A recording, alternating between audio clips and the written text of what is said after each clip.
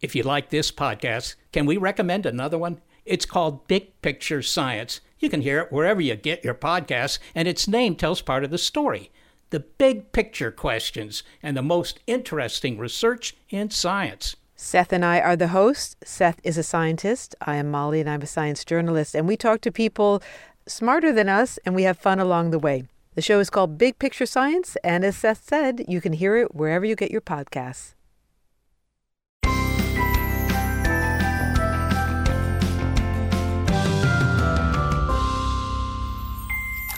Hello and welcome to Bites of Health, where we hope to take a bite out of your parent worries each day with sound advice and guidance.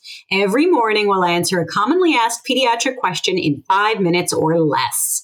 I'm Dr. Jess Dyer, a public health scientist, and today I'm joined by our amazing pediatrician bestie, Dr. Anthony Porto. Hello, Anthony. Hi, Jess. How are you? So today we are going to talk about infant growth. The clock is ticking, so let's get to it. All right, so we know that for new parents, the focus is often on key aspects, right? So like weight gain, sleep, and of course, diaper changes. Let's explore the nuances of infant growth. Anthony, how often should my infant be weighed? So this is a question we get often from a lot of parents who really want to make sure that their little ones are growing well and thriving. My recommendation is to really limit your infant from being weighed until they're at their regular visits with their pediatrician. The good thing is, during the first 6 months of life, your child will be seeing the pediatrician very often, usually a few days after coming home from the hospital, then at 1 to 2 weeks of age, and then again at a month, and then again at 2, 3, 4, and 6 months of life.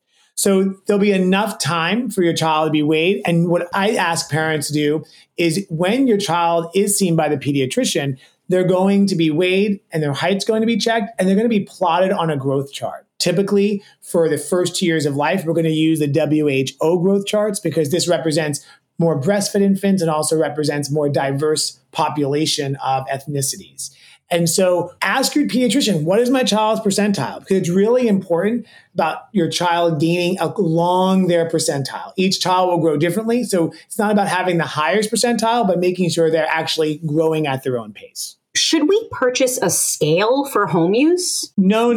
I would definitely resist the temptation. With my first child, the pediatrician said, why don't you get a scale? And so I bought a scale for my child and I would look at the scale and I would often weigh my child even though I didn't need to. So, he's changing his diaper. Let's check his weight. And I'd be happy if he gained an ounce and then really sad if he didn't gain an ounce or if he lost weight. So I think it led to more unnecessary anxiety and stress. So a baby's weight can fluctuate throughout the day and home scales may not match the precision of what a pediatrician scale does. So it's really best to resist the temptation and then rely on consistent measurements at regular doctor appointments. Parents often wonder about the right amount of weight gain for their infants. I know I did. What should they be aiming for? And are there any signs that they should watch out for? Sure. I think the most important thing is, again, seeing how your child is growing along their own growth chart. But I like to also give families if I'm seeing them in 1 month of life, what to expect at 2 months of life when they come into the office.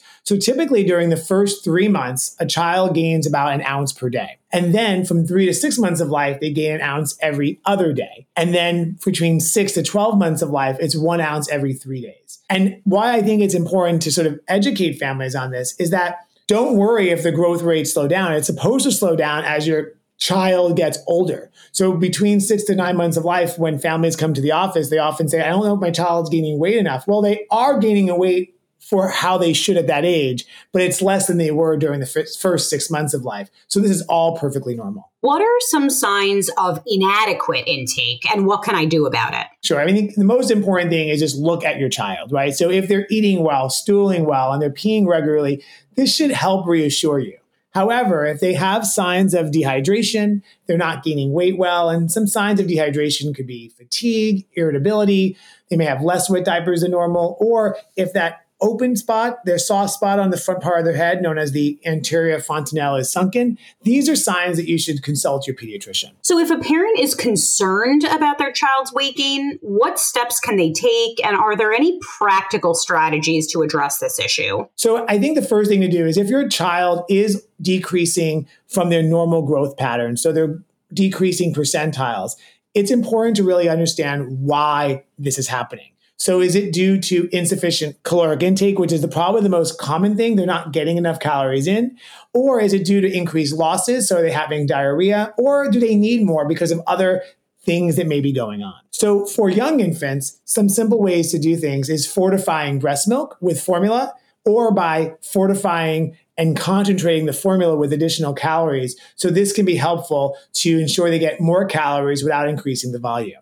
In older infants who have already started solids, I usually recommend higher calorie solids like avocado, or you can add some coconut oil or olive oil to foods. And this can help to increase overall calorie intake. The goal is really to ensure adequate calories while also making sure that the feeding experience is positive and stress-free. Wow, well, I learned a lot. We hope you learned a lot, and we have lots more to share. You can get your bite of health every day, Monday through Friday. If you like what you've heard here, let us know. Leave us a review on Apple and be sure to tell your friends. Remember, there is no single or best way to parent.